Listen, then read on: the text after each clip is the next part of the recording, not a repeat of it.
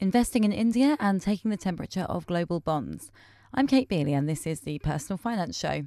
Today I'm joined in the studio by Dickie Hodges, who runs Nomura's Global Dynamic Bond Fund, to talk about the state of the global bond market and just where he's investing now. So, Dickie, we know that bonds everywhere are looking expensive and it's very hard to find anything paying a reasonable income. How hard is it to be a bond fund manager right now? Well, I think that depends on what you're looking to try and achieve.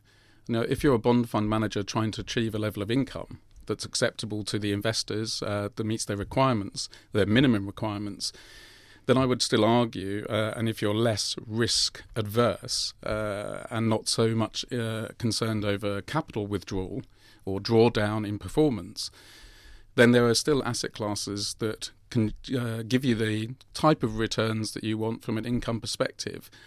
But if you're moving into an environment at a change of monetary policy, which is still very questionable, I might add, then obviously it is very difficult from the perspective that most people believe that when interest rates rise, bond funds will produce a negative return. But that's not necessarily the case. It all depends on what type of bond fund that an investor is looking to invest in. And if it has the flexibility to generate returns in what is perceived to be a bear market for fixed income or indeed a market in which interest rates are rising. Yeah, I mean, we're hearing a lot about yields coming down and down, prices going up and up, and also about very low levels of volatility, but at the same time, rising levels of global indebtedness. How nervous do you feel right now about the potential for some kind of bond market correction? Well, I think it would be remiss of me to think that that possibility is not very imminent. There's a lot of events which still have to come ahead of us over the course of the remainder of 2017 and certainly into the first half of 2018.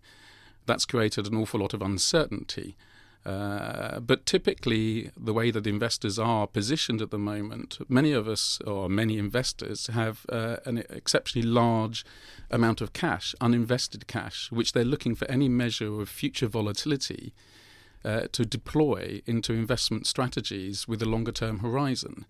So yes, I would say that at this point in time, we've got certain events which are coming towards us. Obviously, what events, for example? Well, we've got Trump. We've got the immediate issue with regard to the US debt ceiling and whether or not the US government is going to be shut down. I think that is only a point where we can actually look to invest and take an opportunity of any volatility into this. We've obviously got German elections which are coming up to the end of September, albeit it's very widely anticipated what the result will be from that. But more so into the beginning of 2018, and well, certainly between February and May of 2018, at some point we're going to have the Italian elections as well. And that'll be a point which creates a measure of volatility. But again, I think due to the uninvested cash that's in portfolio managers' portfolios, and not just portfolio managers, but also the wealth management industry, we're looking for these opportunities of weakness in capital markets in which to deploy cash to generate the returns. So it's a kind of waiting game. And if anything, you should look, and certainly I look from this, although I might be nervous about where markets might be going in the imminent future, I'm looking at all of these as opportunities in which to deploy investment strategies for the longer term. Okay, and I mean, let's talk a bit about your own fund. What kind of income level are you seeking in that? And what kind of sacrifices are you having to make now to achieve both the level of safety that you want and the level of income? Well, first, it's important to understand what my fund is. The Nomura Global Dynamic Bond Fund is a total return fund. So what we're looking to do is generate returns out of both income and capital. But when it comes to actually when I talk to a lot of investors, they're very much interested, they're risk averse, which is an example of the amount of cash levels that they're holding within their portfolios. With a fund like mine, people don't want to see necessarily large capital drawdowns. They might accept this if they put this into a traditional bond fund that has an interest rate sensitivity and has a credit sensitivity, and they accept that as part of a benchmark-driven fund that they're investing in. When you're looking at my fund, what I'm trying to do is to try and give a level of capital protection if there is an event that causes drawdowns in performance, but at the same time meeting a level of income. I don't target a level of income on the portfolio. The distribution today is between 4.5% and 5%. But given the level of interest rates and the level of 10-year gilt yields hovering around 1%, any level that's 4 to 5%, I would suggest, is an elevated level. And as such, what I'm trying to do is deploying hedging strategies, using derivatives, which overlay the portfolio to try and mitigate some of these. Now, I'm not suggesting that I can prevent the fund from having any capital losses in the event if equity markets were to decline, credit spreads were to widen, and government bond prices or corporate bond prices go lower. I'm not suggesting that we can do this, but what I'm suggesting is we're going to be mitigating much of this at the same time deploying cash into cheaper investment opportunities for future returns. And so which areas are you hedging particularly? What are the biggest risks that you're trying to mitigate now? Well, from an interest rate perspective, we've got the immediate thing with the debt ceiling coming up, but also we've got the potential for, as was very widely discounted in capital markets already, further interest rate rises in the US. So what we're trying to do is I've got hedging strategies in place where I'm actually still shorting, very short-term US government bonds to generate positive returns in the event that yields should rise. Now, that sort of measure would generate a positive return to mitigate some drawdown in portfolios in the event that we have more than one interest rate rise for 2017. Much of the market is discounting now a rise in December of 2017, but very little rises further on. These strategies are in place to capture an immediate change in expectations that actually we are going to have more than one or two interest rate rises in 2018.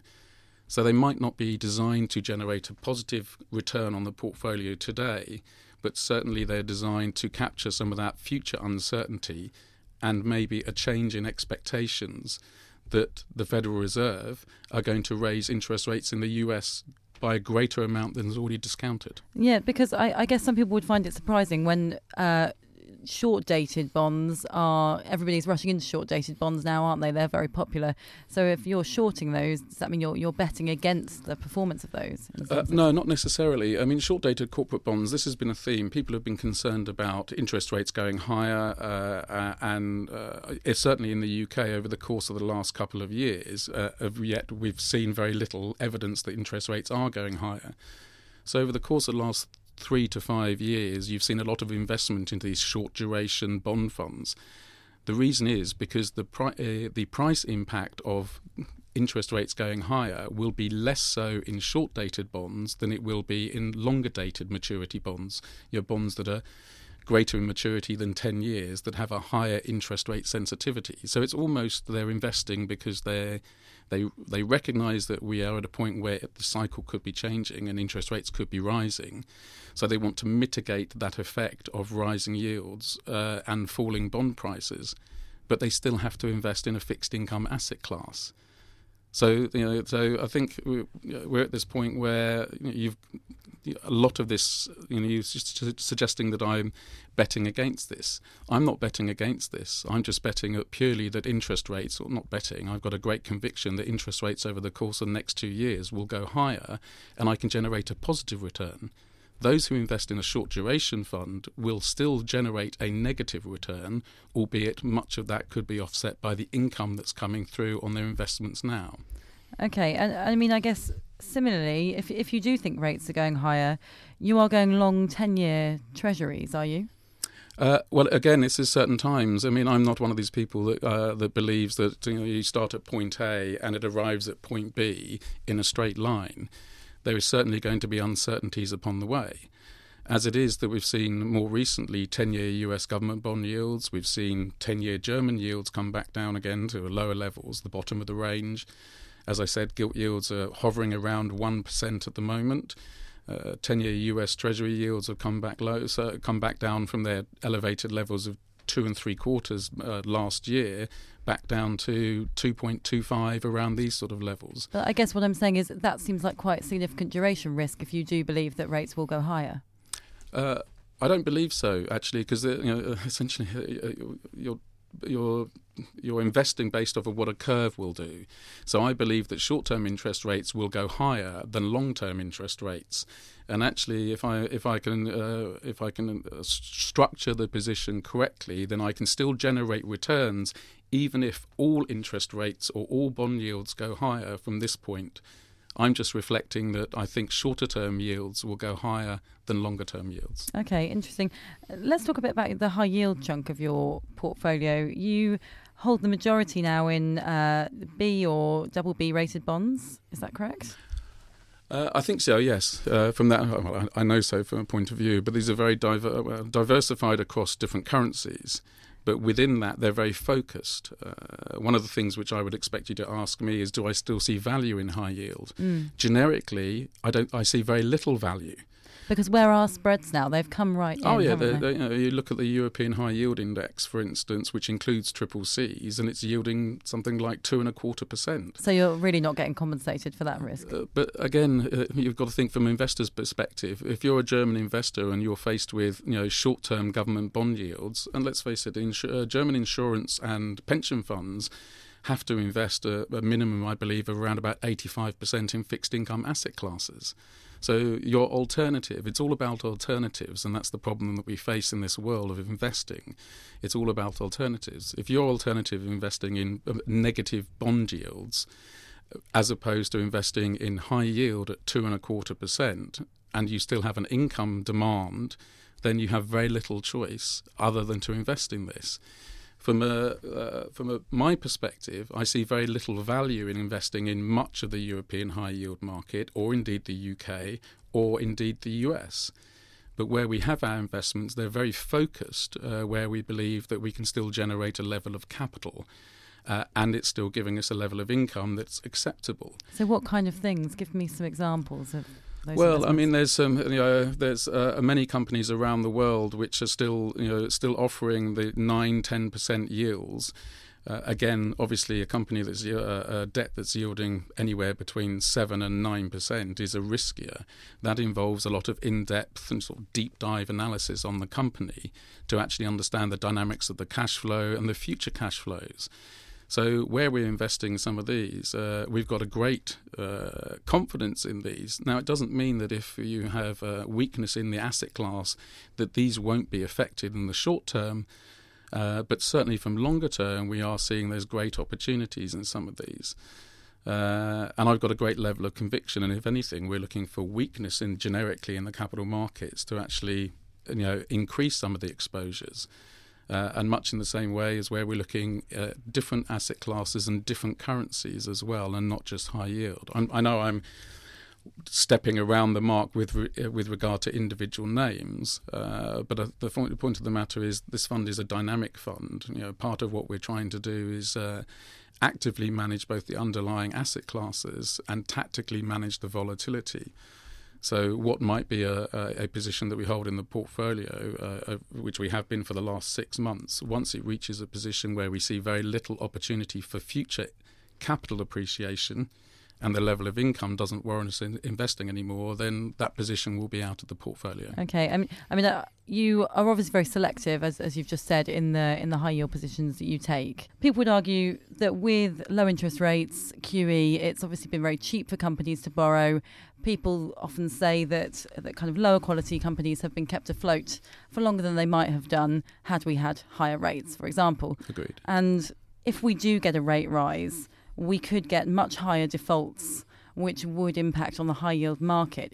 Is that something that concerns you? But what you've got to ask yourself, are we going to experience that higher level of defaults in the near future? I believe that QE should be coming to an end. I think QE has caused a number of problems, and it has done nothing with regard to increasing the level of inflation, which it was designed to do. And we can see this today from any measure of inflation that's priced into capital markets or measures of inflation that are coming out.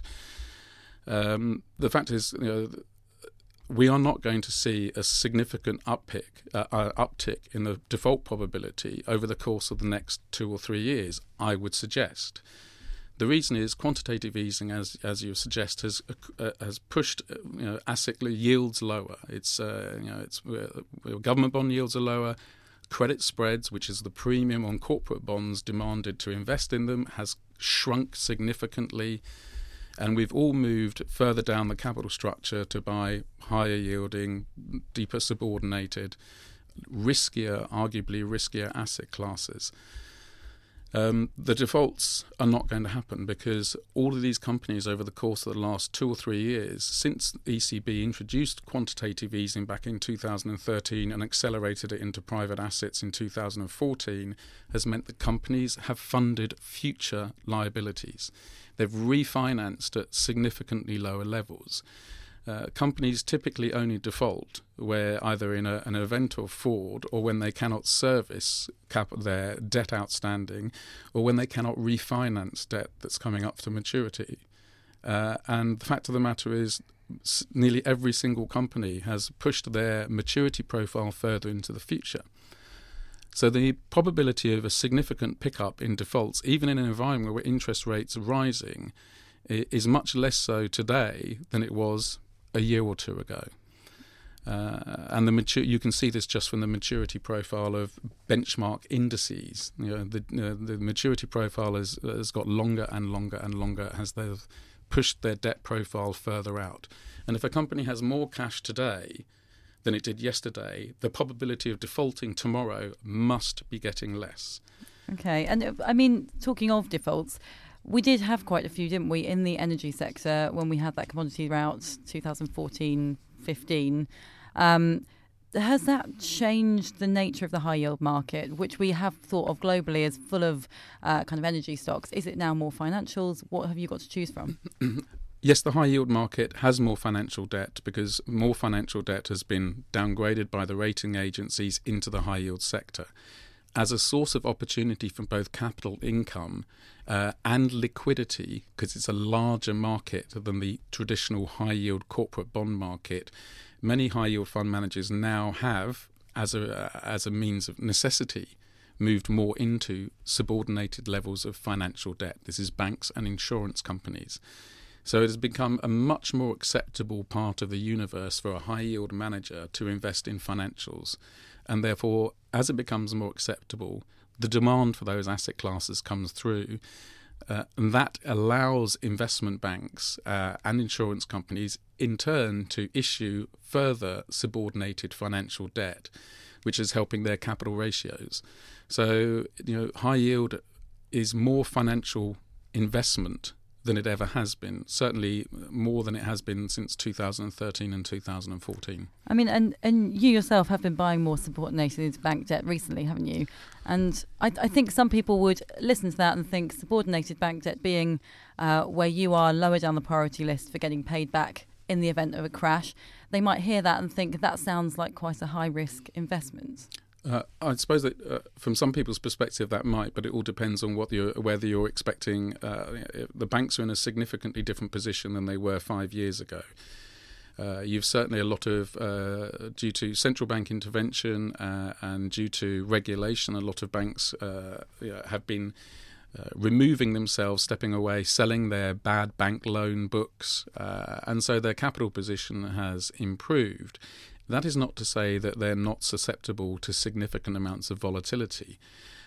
As a source of income for the fund and potential capital, yes, we've invested further in subordinated financials. But you've got to remember this is the fund I manage is dynamic in nature as well as it is in name. We employ a lot of hedging strategies. These are using simple option strategies to try and mitigate some of that volatility that we see. And it sounds very complicated, but this is as very simple as buying a put. You buy a put, you pay a premium. If markets fall, that put will generate a positive return as it moves more in the money and markets start, giving negative returns. So we might be investing in subordinated financial. I would argue we don't have as much as many others. And traditionally, if you looked at investment-grade corporate portfolios, the level of total level of financial debt within a more traditional fixed-income portfolio or benchmark has always had a significant portion of that in financial debt. But we are looking to hedge where we see future points of volatility to protect the investments that we have. One of the great Howard Marks, the billionaire US investor, said in one of his books, The Most Important Thing, he talks about why you invest. If you like an asset at 100 and that asset falls to 90, well, if you bought it at 100, you must like it at 90.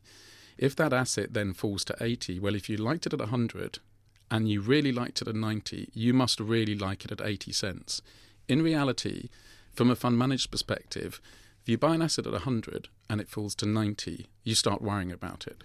And then you maybe look to exit if it bounces back up to 95. At 80 cents, you become almost either a panic or forced seller. Well, with me employing hedging strategies to mitigate some of the downside for systematic or systemic market risk, it gives me the ability to invest at 100, invest again at 90, and invest again at 80, where many people don't have that opportunity because they don't have those abilities to hedge that asset class. Okay. I want to move to another area of fixed income that you're investing in now and talk briefly about European fixed income, because you have been buying a lot of Portuguese bonds, and I wonder why. Well, we've been doing this over the course of the last 6 or 7 months, and Portugal has been one of the best performing bond markets that you've seen. And this is all wrapped up with events from Brexit, and also certainly from Macron. It is my view that ultimately the only way that the European Union and the Euro can survive is to have full fiscal union. And that ultimately this doesn't mean that full fiscal union is going to start over the course of the next 12 months, but certainly I think this move to full fiscal union will accelerate in the next decade and at the beginning of the next decade. So what I'm trying to look at is to preempt where people will be looking to invest. Because if you've got 100 units of return, the first 50 units of return out of any strategy are generated out of an instantaneous change in market expectations. I believe that we will start expecting there to be a move towards full fiscal union. We don't have an optimal currency area at the moment because we have a single currency, but we have individual countries and sovereigns financing their budget deficits. I think we will have to move to that stage if the euro is going to survive. Now, what that means is looking at periphery debt that obviously produced significant negative returns historically. Portugal yielding around 3% versus Germany yielding at 0.25%. I'm not suggesting that Portuguese yields, 10-year yields, will go down to 0.25%, but I'm suggesting they will meet in the middle at some stage in the future. But you need, once momentum starts coming through these, you'll be surprised at how many people will start talking about this, and then it almost creates a virtuous circle. Now, in Portugal, I'm not just investing in Portuguese euro-denominated government debt. I'm invested in Portuguese US dollar-denominated debt, and you've seen a significant spread compression, meaning that these have significantly outperformed US Treasuries by a large margin over the course of the last 6 months since we started investing. You've seen Portuguese European yields fall 50, 60 basis points in the period that we started investing, where you've seen virtually no move in German government bond yields. And also through a derivative called a credit default swap, where essentially you can use this as it's an instrument that we use to either buy or sell insurance to protect ourselves or to capitalize from improvements in the dynamics of a company or a sovereign. So what we did was we essentially sold protection in Portuguese government debt, which means I'm being paid a premium to take the risk of Portugal's credit improvement. And if the credit improvement, if the credit improves, their balance sheets improve, growth improves, the dynamics of Portugal as a country improve, then the premium that's demanded to hedge against Portugal defaulting must get less, and that's indeed what's happened. So it's not just buying euro-denominated Portuguese government debt. We're investing in Portugal where we see real dynamics and where we see the opportunities, and not just in the single European currency. Okay, and one other country where you have been investing is in, Indian masala bonds. Yes. Which are fairly new, are they? Well, they're not necessarily new, but certainly in a world where you're looking for alternative forms of generating both income and capital outside of asset classes that have already given significant returns, then I think you have to look where some of these opportunities lie. And I mean, these are yielding 7%, so they're pretty... Exactly. These are 2 or 3 year bonds, but look at the dynamics of India. I mean, you've got, growth is running at 7 to 7.5%. Inflation is running at a level that's more than acceptable with regard to where you look at other economies. Interest rates have just been cut more recently. The probability is that interest rates might be cut again by another 0.25%, which will be supportive for the bonds. But then if you're looking from a currency perspective, the Indian rupee has been very stable. I mean, obviously during January and February 2016, much like many emerging currencies, it underperformed. But the fact of the matter is I can still hedge the currency risk at times, which will cost me and detract from the 7% income or yield that I'm achieving on these bonds. But it doesn't necessarily. But that's very liquid, so I can be very reactive and preemptive in hedging currency risk. But what's my alternative? My alternative is to invest in a US high yield market that's yielding now circa 5.5%. with a duration of 4, 5, 6. And I'm investing in Indian masala bonds, which are tax efficient. They settle within Euroclear and they settle in US dollars. And all cash flows are done within the US dollar. So essentially these are very, very stable. They've been given some very good returns, and what's more importantly is there's a significant amount of demand for these bonds, not just masala. But although it should be said that part of the expansion in that market, or the expansion of these bonds is due, isn't it, to the fact that so many big Indian banks have had to stop lending just due to the levels of bad loans and the level of company defaults on their books. So does that go to show that actually Indian bonds are very high risk? No, I disagree with that completely. I mean, you're looking at historically what's been going on within India. India are going through significant reforms, both very politically stable, but also significant tax reforms. Now, those tax reforms might have a near-term drag on economic performance, but you're talking about a complete change in the dynamics of India from where it was looking back from the course of the last 5 years. And I think that is recognised, and we have seen significant inflows into both Indian bond market and the Indian equity market over the course of the last 12 to 24 months. And from my perspective, I think that's also going to be ongoing. And the next place we're going to be looking at is Indonesia as a place with a very similar dynamics. Very, very stable currency, and bonds that are yielding between. And these are AAA bonds. You can buy supranational AAA rated bonds from the largest supranational agencies on the globe, and these are still yielding between 7 and 8%. So how much of your portfolio is in emerging market debt now? Well, again, it's not just local currency emerging market, but it's also hard currency. For on the portfolio, when the fund when it first started, we put a maximum of 30%, which we can invest in emerging markets, and that encompasses both hard currency, US dollar and euro currency, as well as local currencies. So at the moment we've probably got, including the Indian masala, circa around about 20-21%. Okay. But again, it's looking as opportunities. It's all on a relative basis. As we see, much of the performance going out of some emerging markets that we've actually invested in, we will look to rotate that into some where we still perceive there is both a level of capital and a level of income that way outshines that. And the probability of defaults is also significantly less across the globe. Okay. Finally, we think of the main risks of bonds as credit risk, so the risk of not getting your money back, duration risk, so the risk of interest rates affecting the price, and I guess inflation risk, so inflation eating into the yield you're getting. Of those three things, what would you say is the biggest risk you're taking on with your portfolio?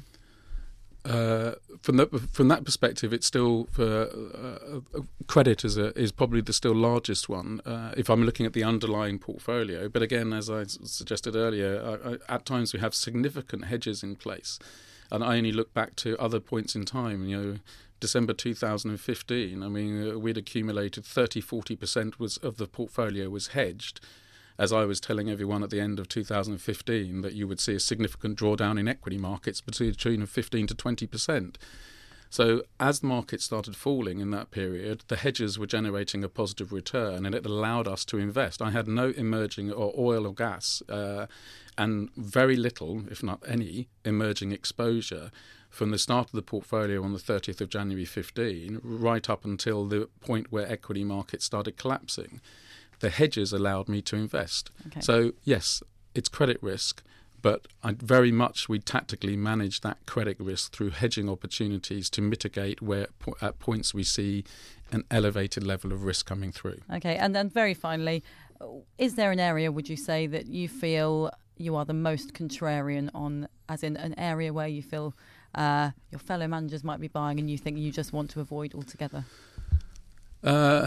Well, investment grade, I see very little reason for investing in more of the mainstream investment grade. I have no interest rate sensitivity to the UK. That doesn't mean that I think UK interest rates are going higher or UK government bond yields are going higher. It's just that I believe I can generate returns elsewhere that are going to exceed those available from interest rates. So UK have virtually no duration. And then in the US, again, I'm very short. I still believe that we are going to, and it's not necessarily due to an increased level of inflation or growth in the US, but I think the Federal Reserve have to move further away from this low interest rate policy, just because at some point over the course of the next 3 years, they are going to be at a point where they're going to need to cut interest rates again, but they have to move interest rates higher. So from that perspective, I'm probably shorting interest rates in the US much more aggressively than many of the peers.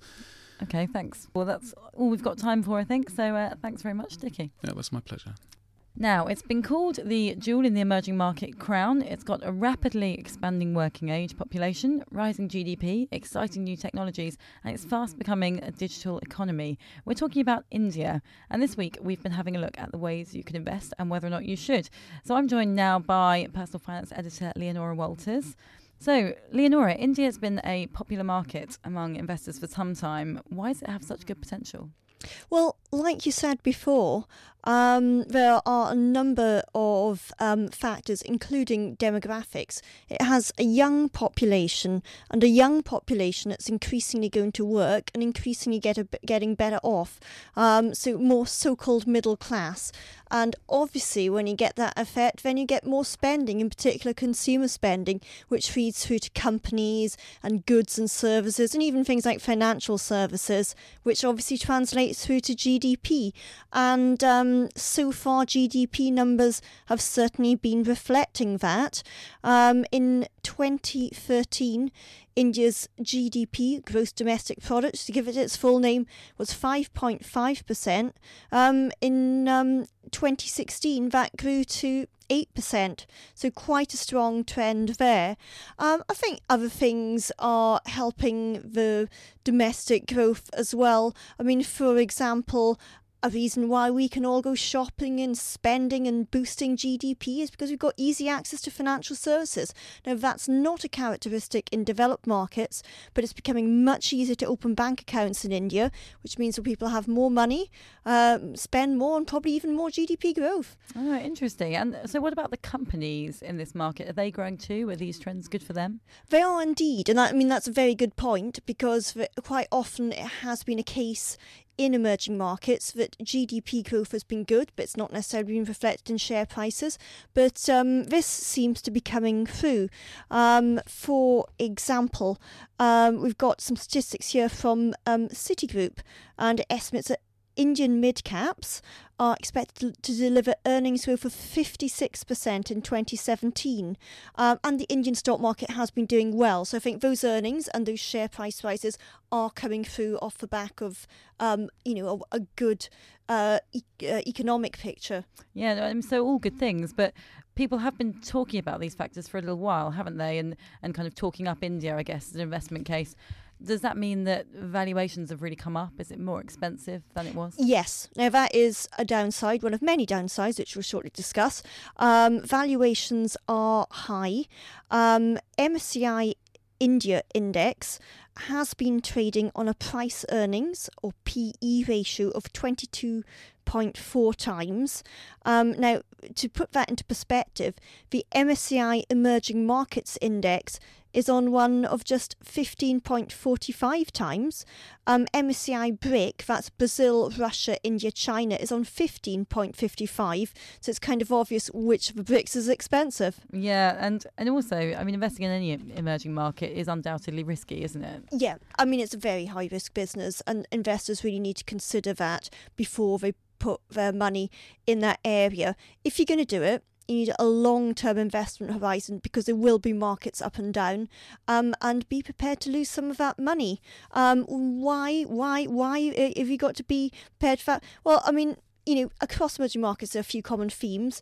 Poor corporate governance. There's also the risk that something Dickie mentioned earlier, while foreign direct investment can rush in, it can also rush out very fast, which can make markets very volatile. Now, another problem that India has in common with some other emerging markets is a high level of bad loans.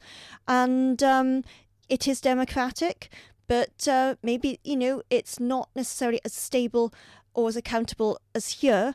The government's, it's put through some reforms, but, there's no guarantee it can do more reforms. So, there's a lot of questions sort of hanging over it. Okay, and if you did want to take the risk, though, and you did want to invest in an India-specific fund, what kind of thing could you invest in? Well, there are a few specific India funds. There's a few specific India ETFs as well. I think what investors need to bear in mind is these are very high risk, because they're concentrated on one country and one emerging markets country. I think something else they might want to bear in mind is when deciding between let's say the passive ETF fund or an active fund, is that emerging markets is an area where active managers can add value. It's also expensive. Active managers don't just add value, they can pick out value shares. So there could be an argument for being active in India, certainly at the moment. Now, we were just saying that Indian valuations are really expensive. So if you do opt for an India fund, it probably might make sense to go for one whose managers are careful about not going for overvalued shares, because it's useful to remember that while an overall market can have a high PE ratio, a high valuation, that's just an average. There will always be well-valued shares within that, hidden away, less researched ones, and you need managers to dig those out. Now, a fund that might be a good option for doing that is the JP Morgan Indian Investment Trust. It's large and liquid. It's nearly 800 million in assets under management. I think its managers are very experienced, very diligent, so they'll certainly look out for those active opportunities and avoid things that aren't so good. And it's got a nice allocation to financials, 40%. And the reason why it's good to have an allocation to financials in a market, let's say, where consumers are driving GDP growth is because it's basically a play in the consumer. If people are spending more, getting more money, financial services will grow, bank accounts will open. So it's definitely good to have a fund in emerging markets with exposure to financials and with exposure to things like consumer discretionary, in which it has 18% of its assets. Okay. Do you have to invest in an India-specific fund to get a lot of India exposure? Well, if you want a lot of India exposure, yes. But I think, as I said before, it's not suitable for most investors. And I don't exaggerate. Let's be honest, most people listening to this probably shouldn't invest in an India fund. You should only invest in an India fund if you've got an investment horizon of 5 for every 10, 15, 20 years, a very high risk appetite, and a massive portfolio, let's say hundreds of thousands of pounds, and out of your whatever £500,000 portfolio, maybe you might put 1% of it in an India fund. So what about the rest of us? Well, yeah, there's good ways to do it, and the good ways to get exposure to India are via broad global emerging markets funds or broad Asia funds, which have a good allocation to India. And what makes them better, the risk is spread more, so they'll be less volatile, and if things don't go well in India, they've got other things to rely on. Now, we have set out several options of broad global emerging markets funds and broad Asia funds in this week's big theme on India in today's magazine. One I particularly like that we've singled out is Stewart Investors Asia Pacific Leaders Fund.